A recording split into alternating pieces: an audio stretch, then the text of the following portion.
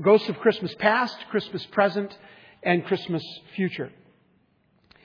And in the end, there's a scene where he sees his own grave marker. He's faced with mortality. And he asks the question of the Spirit, is it too late, Spirit? Is it too late? Well, as you know, Scrooge wakes up. He has an epiphany. A joyful and generous heart. He makes amends to all around. And he is given once again a chance to do things differently. Few recognize that Dickens, by his own admission, his story is loosely based on the story of another ancient piece of literature. In fact, a passage in the Bible. And I'd like to read that for you this morning. James chapter 5, verses 1 through 6. Now listen, you rich people. Weep and wail because of the misery that is coming upon you. Your wealth has rotted, and moths have eaten your clothes. Your gold and silver are corroded. Their corrosion will testify against you and eat your flesh like fire. Just a little break. This isn't the kind of verse you put on your refrigerator or on your bathroom mirror to encourage you when you're shaving in the morning. Just wanted you to know that. You have hoarded wealth in the last days, James continues. Look, the wages you failed to pay the workmen who mowed your fields are crying out against you. The cries of the harvesters have reached the ears of the Lord Almighty. You have lived on earth in luxury and self-indulgence. You have fattened yourselves in the day of the slaughter. You have condemned and murdered innocent men who were not opposing you. Now, the context of this passage, and if I could just remind you once again, whenever you read James in the future, I want you always to see a picture. And that picture is the contrast between standing strong and tall before the Lord, saying, Lord, everything I have is from you. I give you my life. I give you my soul. I give you my heart. So picture the one standing before God with their arms lifted up in submission to God, and in contrast to the one who bows to the earth. The one who bends a knee to the earth. The one who is convinced that the earth will provide the nourishment that will enrich your soul. The one who is bowed to the earth has decided that that designer bait is food after all. That one who is bent to the earth has decided that the earth, the world as we know it, will sustain us and give us joy and success and happiness. That's the contrast throughout the book of James. Whenever you read the book again, I want you to see that contrast of a man or a woman standing before God or one who has a knee bent to the earth. Last week, we talked about the fact that Jesus said, I will lift you up. But if He doesn't lift us up, who will? And we decided that the only one left to lift us up is ourselves. And so this morning, I want to look at this text in the construct of A Christmas Carol. 3 acts, 3 separate dreams. The first is a dream about death. Actually, a nightmare. The second is a nightmare about judgment. And the third, like Scrooge when he waked up, is the idea that there is grace. There is redemption nearby. So let's look at this text through the lens of Scrooge. The first thing we see is death.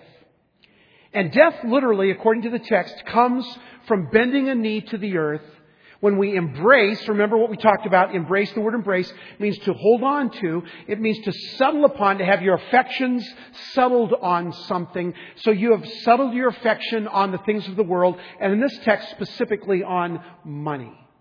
Now again, there's nothing wrong with money. Money is just a little piece of paper or a piece of gold or a check. It's just something to make a transaction with.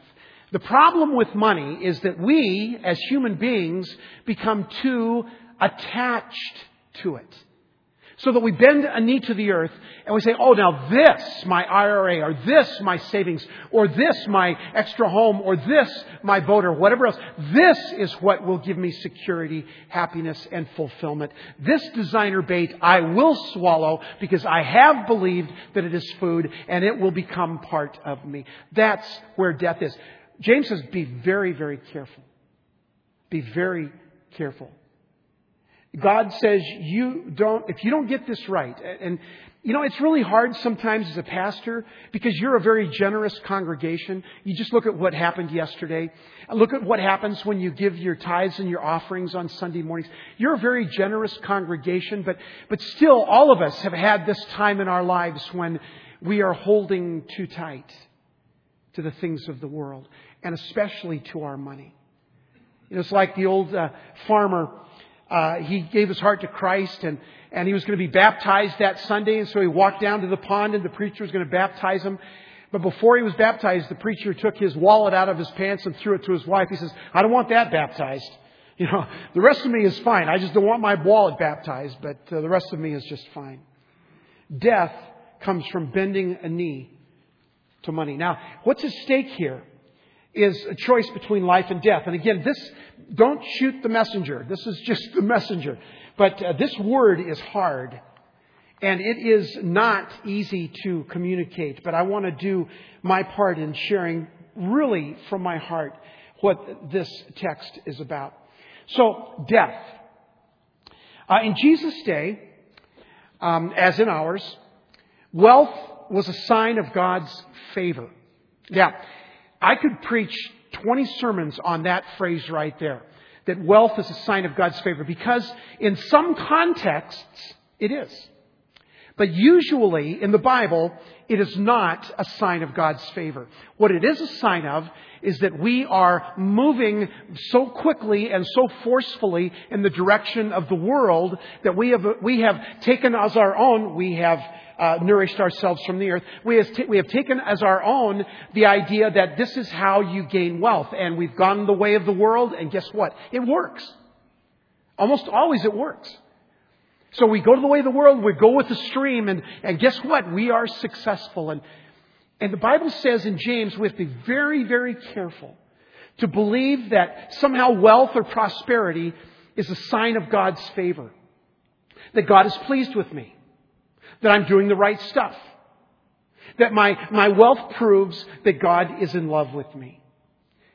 The people in James' day, as it is in our day, that breeds a spirit of entitlement. Like, for instance, one of the main reasons that all of us in here are at the very least middle class, at the very least living in the richest country in the world, and at the very least we're comfortable. Now, some of you I know are struggling financially, and I don't mean to downplay that. But when the average salary of a human being in the rest of the world is $4 a day, I think we have to recognize that even if we're out of a job right now, we're still doing pretty good.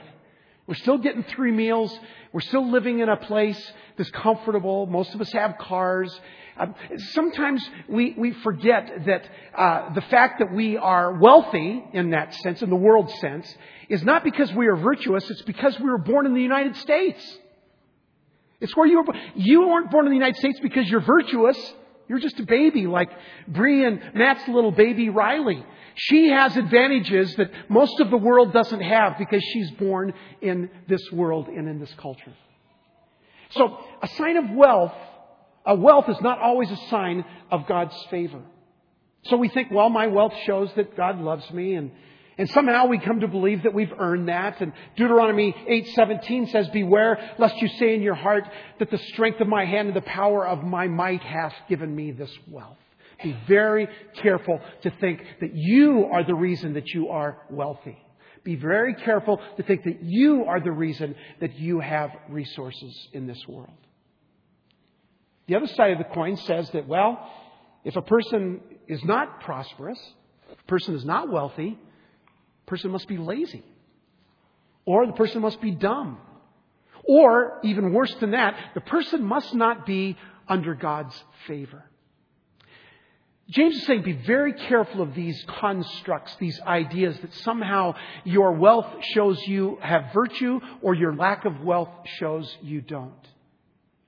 In this spirit, in this day, a lot of the stuff that you see on television, it comes out of one theological construct. It's called the health and wealth gospel, and it goes something like this. If you do what God says, and if you have enough faith, you will be healthy and you will be wealthy. Can I say this right here now as your pastor? That is not true. And when you hear that message on the TV, it is not true. Now, again, that doesn't mean that being wealthy means that you're bad. Not at all.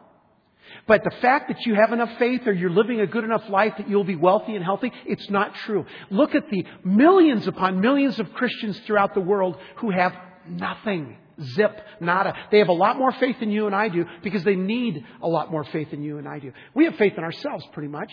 In Visa we trust. I mean, we have all these resources that most of the world doesn't have.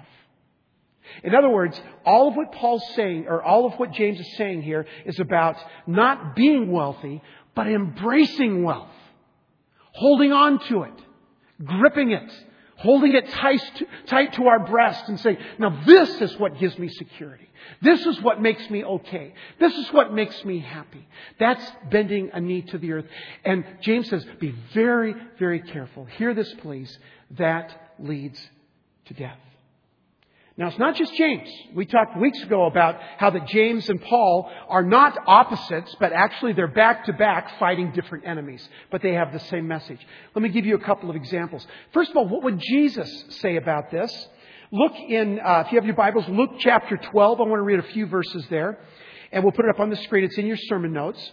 Here's a story that most of you are aware of. Here's the story from Luke 12. Now, this is Jesus speaking. Jesus told them this parable. The ground of a certain rich man produced a good crop. Okay, that's good, right? No problem with that. He thought to himself, what shall I do? I have no place to store my crops. Then he said, this is what I'll do. I'll tear down my own barns and build bigger ones. And there I will store all my grain and my goods. And I'll say to myself, you have plenty of good things laid up for many years. Take life easy, eat, drink, and be merry. Did you know that that's the context where that very famous phrase came from? It's not a good thing, by the way. But God said to him, you fool, this very night your life will be demanded from you. Then you will get what you have prepared for yourself. This is how it will be with anyone who stores up things for himself, but is not rich toward God. Please hear this. There's nothing wrong with keeping grain in a barn, a retirement fund, an IRA, planning for the future, having money for your kids' college education. That's not what this is talking about. This is talking about a man who is already wealthy, that has a great crop, and instead of looking and saying, how can I be generous toward God? How can I give money to the poor? How can I give money to my church? How can I give money to help people? He says, I'm going to build bigger barns. That's embracing wealth.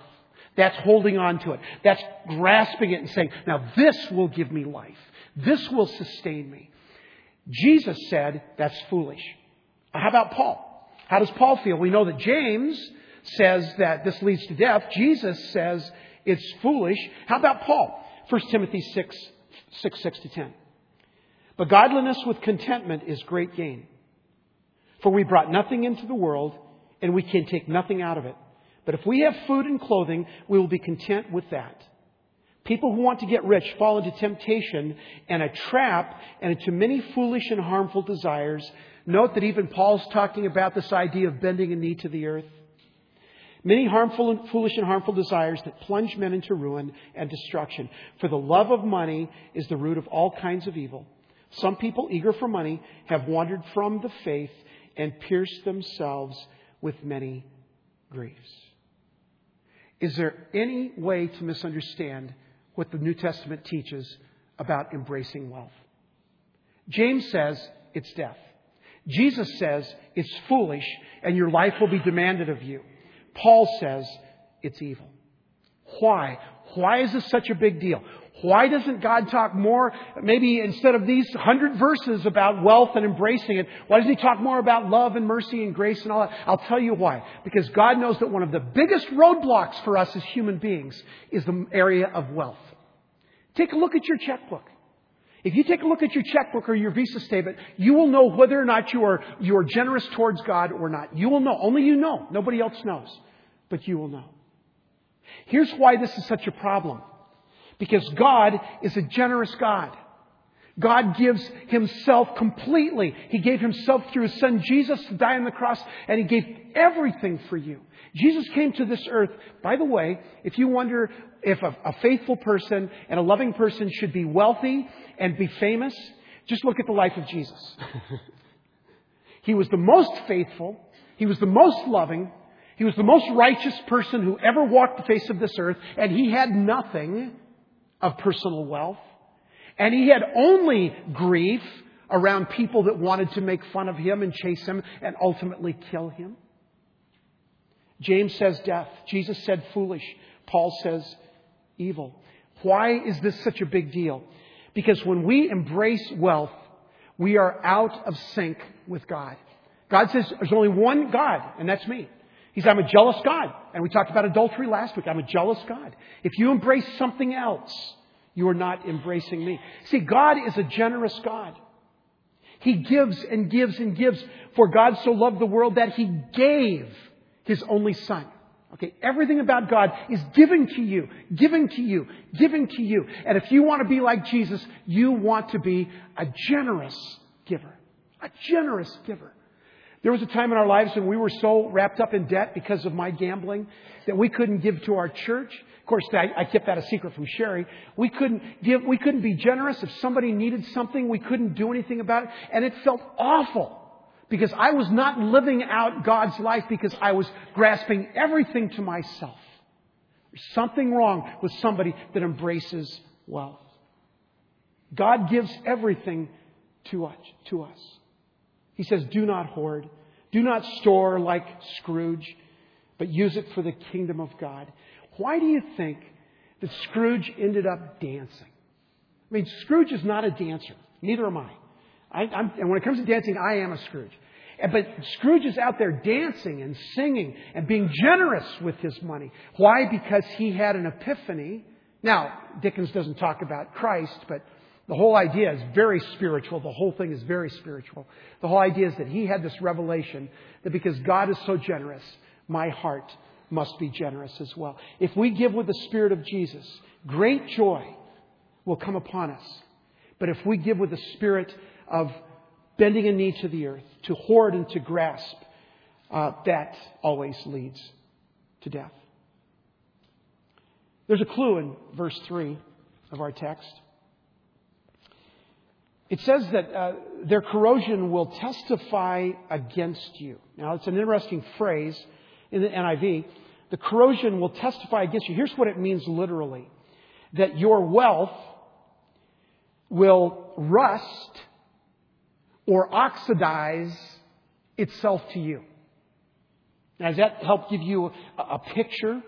Your wealth, it's not if you embrace something long enough, it'll become part of you. Now, I had, in Denver, our children were fairly small. The boys were in elementary school and Tammy in junior high when we first moved there. And I had this metal toolbox that Nathan, he was like, at the time, 10, 11 years old, and Tyler was like 8. And they asked me if they could use my toolbox. I said, of course you can, but what does Dad say? Put it back when you're done, right? So they did the first part very well. They borrowed it. Second part, they didn't do so well. And I didn't look for my toolbox for several days. I'm not a big tool guy around the house anyway.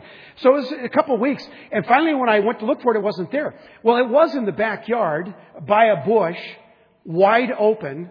And it had rained and it had hailed and it had done all things that Denver does in the springtime. And when I went over there, I went to pick up my hammer. I picked up the hammer all right, but attached to the hammer were nails and wrenches and everything. It was this big blob of oxidation, this big blob of rust. And how am I going to use this thing? Of course, being a wonderful dad, I walked into the house so that the boys could see this thing, you know. This is what you did. You know what? That's what happens to our gold and silver. If we embrace it. It oxidizes to us. It becomes part of us. It's no longer something that is separate from us. It is in us. and around us, and it consumes us. James says that you will be connected or embraced or oxidized to or rusted to that which is gold and silver. James says, don't hold on. Be generous with what God has given you. Of course, plan for the future. Of course, have some savings. Of course, be smart with your money. But be generous with what God has given you. Don't hold on. Because if you hold on, this thing that I held out for the boys, this thing weighed like 15 pounds.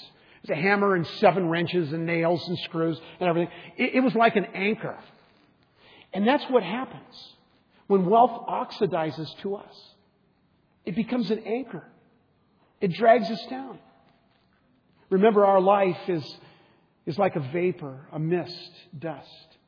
You remember the picture, and I forget which one of the Scrooges it's in, but Marley is this awesome ghost, and he has all these chains wrapped over him. Guess what? That wealth that Marley had and that Scrooge had, that had oxidized to them. And he took it with him into eternity. James says, beware. This is not idle talk. James says, you've got to get this right. You've got to understand this. Especially in the United States when we are so wealthy. We've got to get this right. Being rusted to or embracing wealth is an anchor that leads to death. Beware. There's a second scene in the story of Scrooge. The first one is about death, and it's very solemn and very off-putting. The second scene is not much better. It's a scene about judgment. Judgment. Scrooge knew. He knew. If he continued on his same line of living, he knew that the only option for him was death. He knew it. He was feeling the sense of judgment, the sense that something is wrong in my life. What am I going to do about that? He knew that he would be judged when he stood before that grave marker with his name on it. Judgment. I want to just kind of take a side trip here for a few moments. And I think this is important because a lot of Christians don't know a lot about judgment. But let me do maybe a 4-minute theological discussion about judgment. Maybe it'll help you. There's a lot of different kinds of judgment in the Bible, but when it comes to a Christian, there's only 2 passages you need to know about, okay, that really helps you understand about judgment. The first, as you would expect, is in Revelation chapter 20, verses 11 to 12, and then verse 15. And let me read that passage for you first. Okay, this is Revelation 20, and it's about judgment. There I saw a great white throne, and him who was seated on it. Now, that who's seated on it is Jesus, right? There I saw a great white throne and him who was seated on it. Earth and the sky fled from his presence. I wonder why that is. Why does earth and sky flee from? Well, because earth and sky and all that is in it is sinful and broken. Okay? Earth and sky flees from his presence. And there was no place for them. And I saw the dead. Now that's you and I. This is way far out in the future, or maybe today. It's up to you. It's up to God, really. And I saw the dead, great and small, standing before the throne. So we're standing before the throne, okay? Dead, great and small. Whether you're a great person or a small person, you're standing before the throne. And it's about ready for judgment. And the books were opened. What books? Well, most theologians say that the books that are opened are the books of your life. A huge flat screen TV in heaven. Monumental. And you get to stand there, and along with Jesus, the righteous judge, you get to watch your life. Oh, now that was an interesting thought you had there. Well, look what you did over here. That's not, well, but that wasn't so good. And you're watching your thoughts, words, and deeds from your whole life. So that's one thing that is happening there in judgment. Let me finish the text. The dead were judged according to what they had done as recorded in the books. Okay, so these dead that are standing around are judged according to what's in their books. That's not a good thought, by the way. If you think that would be fun, that's not going to be fun. It's not. If anyone's name was not found written in the book of life, he was thrown into the lake of fire. So if you're written in this first book where you're watching your life, all of those people, the Bible says, are going to be thrown in the lake of fire. All of them. Okay? Because what? Every one of them have sinned. Every one of them have broken God's laws. Every one of them have hurt other people. Every one of them have sinned grievously, enormously, passionately. They have done it. All of us have done that. And if you're judged from that book, lights out. Actually, lights on, but it's not a good kind of light for all eternity, right? But then it says that last phrase, if anyone's name was not found written in the book of life, he is thrown into the lake of fire. So there's a little side note there. This book of life, what is that about? Well, we know from another text, I won't go into it today, that this is the Lamb's book of life. And every time a person, and many of you have done this right here in this church or somewhere else, anytime a person says, God, I surrender my life to you. I stand tall in your grace. I cannot save myself. I give my life to you.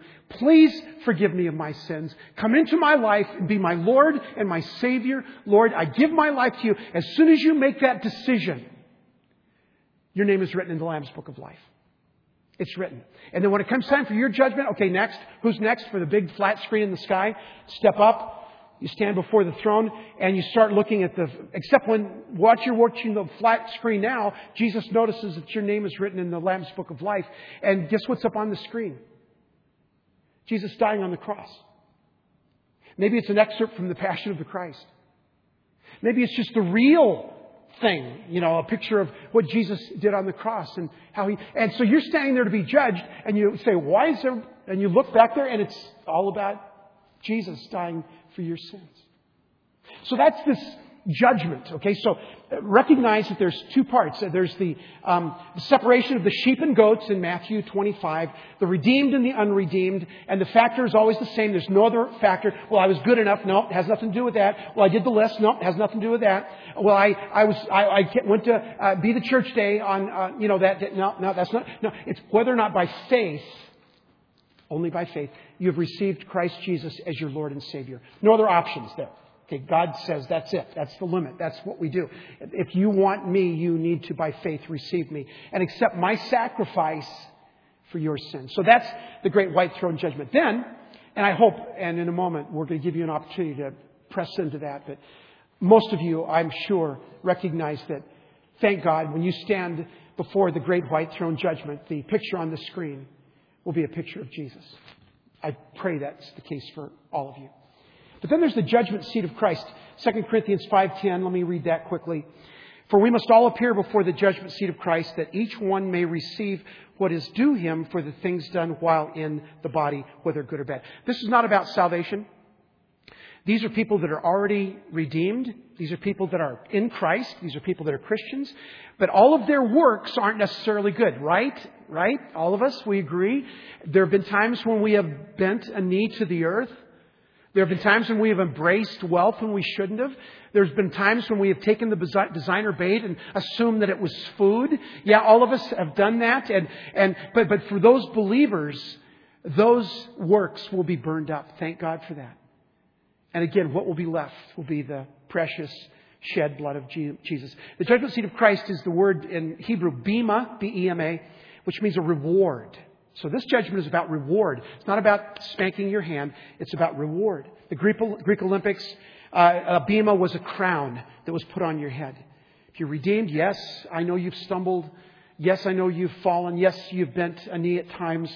Yes, you have not always been what you want to be, but you are in Christ. And you claim almost daily, as I do, Lord Jesus, you are my only hope. Some of those works will be burned, thank God, but God sees you through the blood of Jesus. He will wipe away every tear from your eye. All that has been done to you, please hear this, all that has been done to you will be healed. All that you did to others will be redeemed. And regret it being bent towards the earth, all you will hear is this: stand up in Christ. I know that there are times that you're bent, maybe some of you are bent to the earth today. And the word that you hear is stand up in Christ. And that leads us to this third act in this amazing play. And that third act is grace. It's standing before the marker and having a choice and realizing. Here's what grace means in this context. Let me tell you what grace means. Grace means it's only a dream. It's only a dream. Death is real. People have to face that. Judgment is absolute. You will have to face it. But here's the good news. You are breathing. You are alive. You are sitting at Hope Covenant Church on this Lord's Day. You have another chance. You have a second chance. Just like Scrooge. Scrooge woke up and he was redeemed. He had an epiphany. He changed from having a shriveled up, embraced heart, and he changed that to having a generous heart towards God and towards people. He changed. Zacchaeus. The story in Luke 19. We won't go into it because of time, but Zacchaeus was the story of this tax collector. Everybody hated him, by the way. He was wealthy. He had everything possible, imaginable. Beautiful home. He had servants. He had the whole enchilada. Zacchaeus, but he knew there was something missing. And so he was a short man, obviously, and he was up in a tree trying to see Jesus when he came by. Jesus spotted him and said, "Hey, Zacchaeus, I know you. I want you to come down from there and let's go to your house and have some tea. Let's go to your house and have some fellowship. You know, let's go and talk and visit." And here's what Jesus said to Zacchaeus. Your wealth isn't going to save you, Zacchaeus. Your position isn't going to save you. But Zacchaeus, you need to hear this, and you hear this very clearly. Zacchaeus, I know you. I see you. I want you. I know you're bent to the earth. I know you've come to believe that this will satisfy your soul. But Jesus says, I know you. I see you. And I want you. That's grace. That's the opportunity for redemption. That's the opportunity as Scrooge had, as Zacchaeus had, as I had earlier in my life to say, yes. All my life I said, no, no, no, God, no, no, no. But now I say yes. Now that's amazing grace.